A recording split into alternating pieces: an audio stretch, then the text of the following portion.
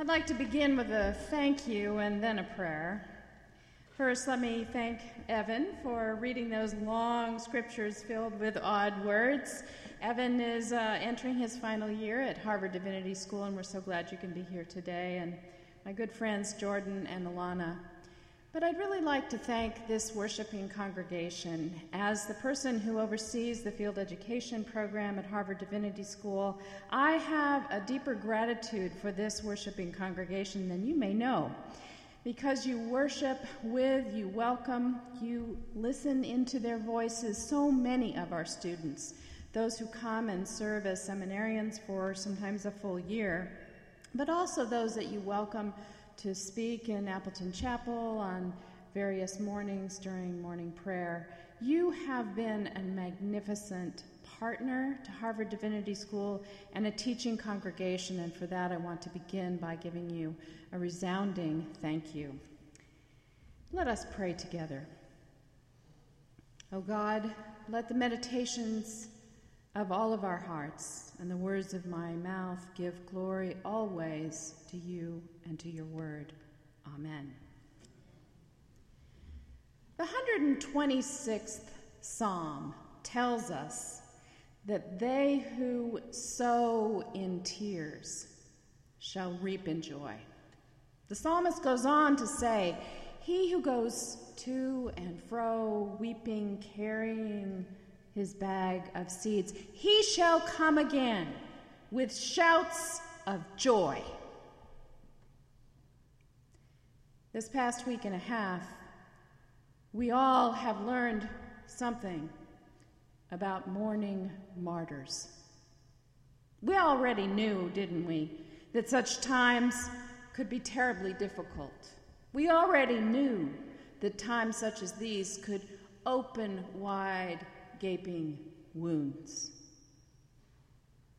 But we've learned something very special and different that we all need to learn more about. The people of Mother Emanuel Church in Charleston, South Carolina, to whom we are sending a love offering, thank you, this morning.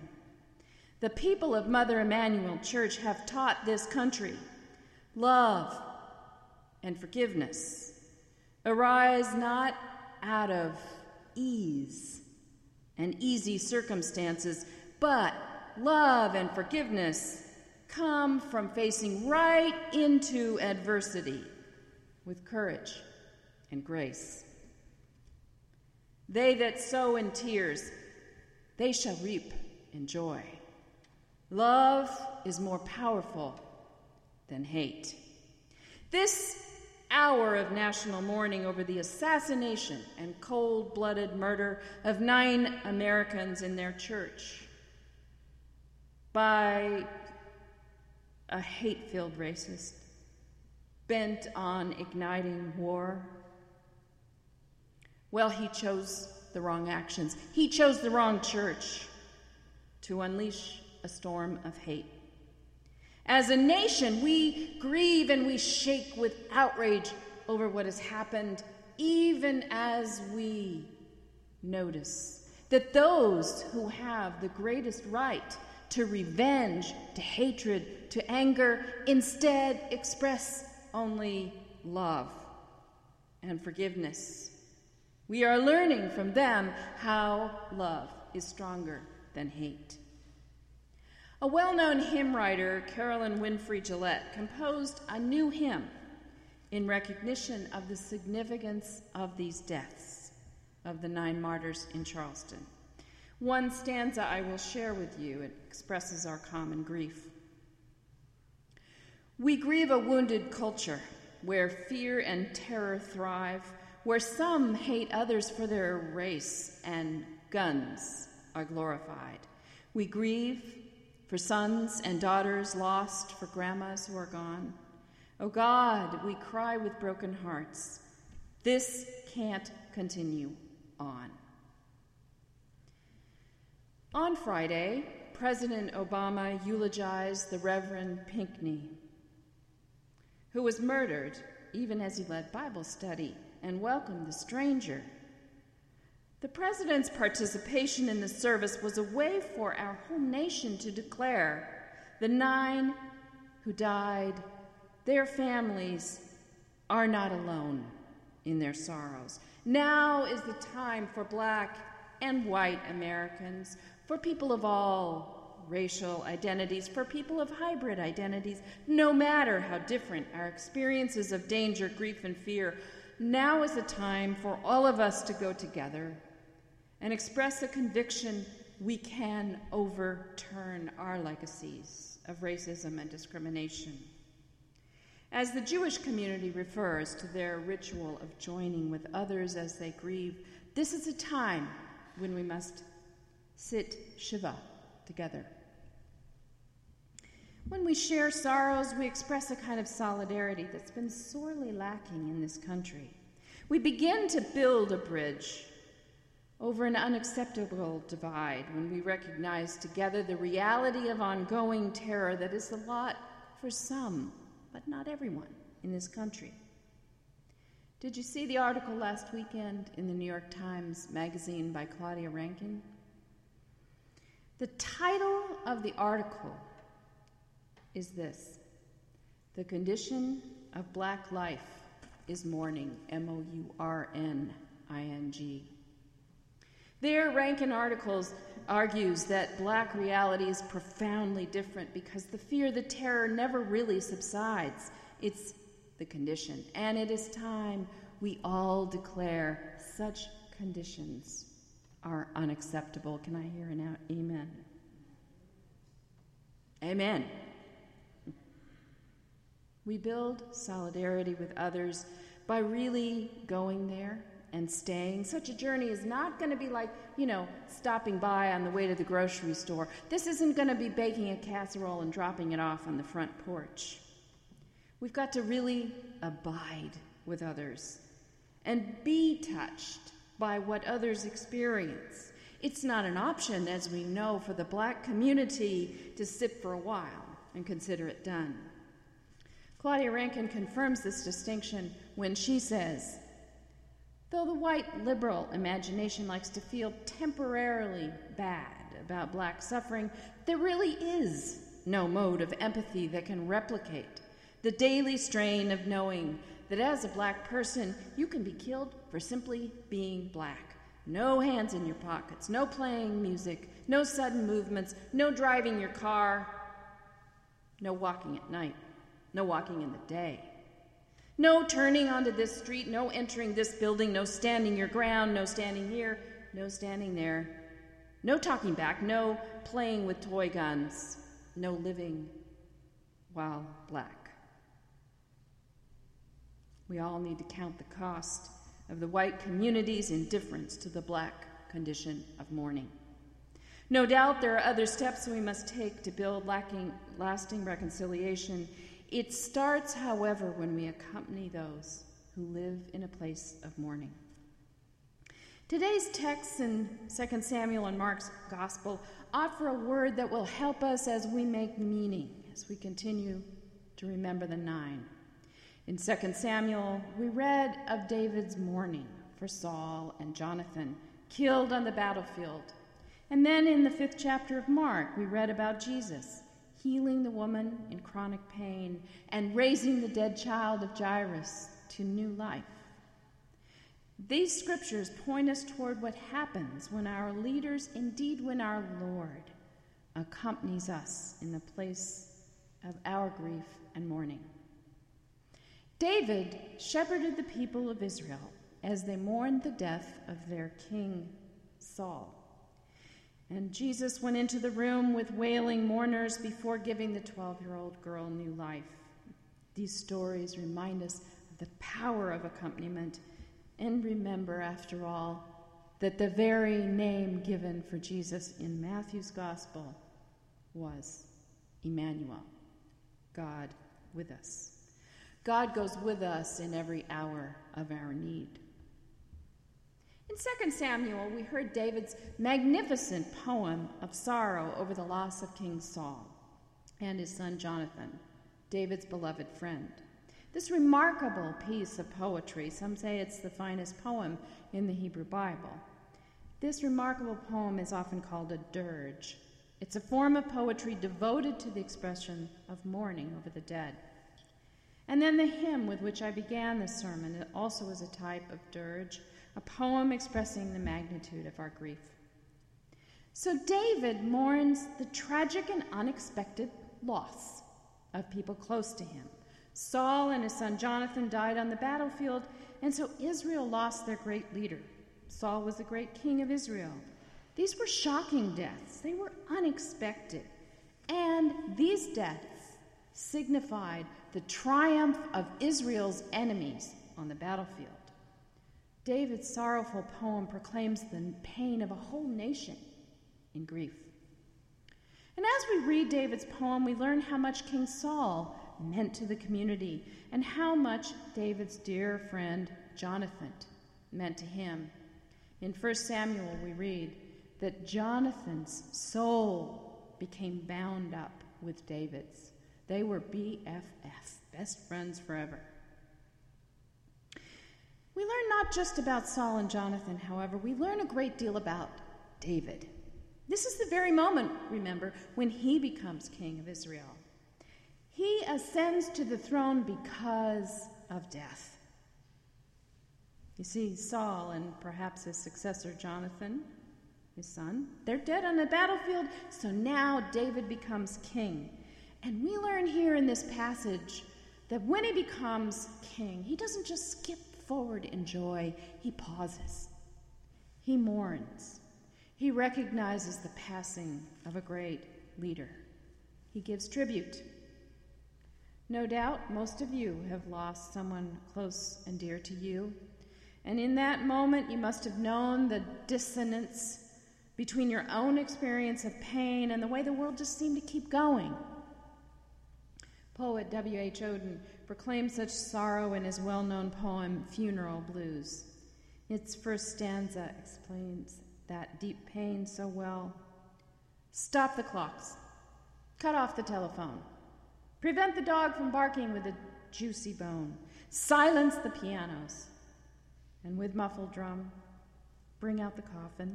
Let the mourners come. True mourning embraces a temporary halt to life. In honor of the deep-felt sense of the chief mourners, everything should stop. This is the very kind of pain that David points toward when he says, "O hills of Gilboa, let there be no dew or rain on you or bountiful fields." The first, most important move of solidarity is to stop. Don't try and fix it. Just recognize the magnitude of the loss. But there's something even more complicated and fascinating to us today behind David's grief. You may recall that King Saul was a kind of mentor to David. David was a very talented musician, and he played music for him in his court. He was a harpist, and he sat there and he played the harp. But King Saul was a man of volatile moods, and on several occasions he was very jealous of David and his charisma, his good looks, and his tremendous talents. Saul actually picked up a spear and threw it at David while he was sitting there playing the harp. David had to learn how to get out of the way of Saul's violent anger and murderous intent because Saul pursued David. David had to live in terror and fear of King Saul. There was nothing David had done to earn this. David had done nothing against Saul. He had just been himself. So it was a completely unfair and unearned type of prejudice that King Saul had. And it was very violent against David. So David was living in unjustified but absolutely rational fear and terror until the death of Saul. So this very poem of mourning and grief is offered when his tormentor has died. So David doesn't shout for joy as you might expect. So we learn about David in this moment. We learn what kind of king he will be. He's going to be the kind of king where his grace exceeds expectations. King David will be one whose perspective is wide and whose vision is on the horizon. David will choose love over hate. And that's the way it is in moments of mourning and difficulty, we do talk about those we have lost. In acting out our grief, however, we redefine who we are. We are, in grief, becoming who we may be in joy. We become our better selves through how we respond to life's challenges. You will recall with me that amazing moment in the courtroom the day after the murders in Charleston, when Nadine Collier, daughter of 70-year-old Ethel Lance, her voice rising in anguish, said to the man accused of the crime, "You took something very precious away from me. I will never, ever talk to her again. I will never be able to hold her again, but I forgive you and have mercy on your soul." Now, when Alana Simmons, who was also in the courtroom, heard Nadine say those words, she found courage to say something equally remarkable. Having lost her grandfather, Alana said, "We are here to combat hate-filled actions with love-filled actions," Ms. Simmons said, "and that is what we want to get out to the world." That kind of grace-filled response to hatred is possible for those who have long engaged in spiritual practices. The community of Mother Emanuel AME Church was engaged in the kind of Christian practice too rarely appreciated by society. They were studying the 4th chapter of Mark. The story's right before what we read today. And they were praying together. We marvel at these family members' capacity to operate in love despite their fear and terror. Yet we also know that sometimes it's the terrifying places that can become places of transformation and grace. A friend of mine says God cares about the things that keep you up at night.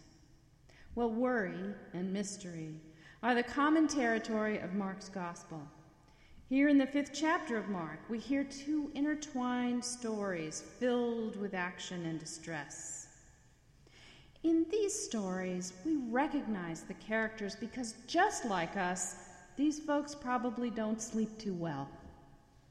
The woman is afraid and in pain. The father has that choking, fear-filled desperation you have when your beloved child is on the verge of death. They share with us the kinds of worries that keep us all awake at night. Jairus, the father in the story, was an important leader in the synagogue. I imagine he wasn't the kind of guy that often got interrupted when he was talking to somebody. But Jairus learned that when you were around Jesus, you were going to start noticing the invisible people, those at the margins. They mattered to Jesus, so they interrupted your life too. Just as Jairus began to present his case to Jesus, a woman shamed and separated by her chronic conditions reached out to receive healing from Jesus. All she did was touch his clothing, but with that simple touch, healing flowed from him to her in a demonstration that Jesus' body bore sympathy for her suffering body.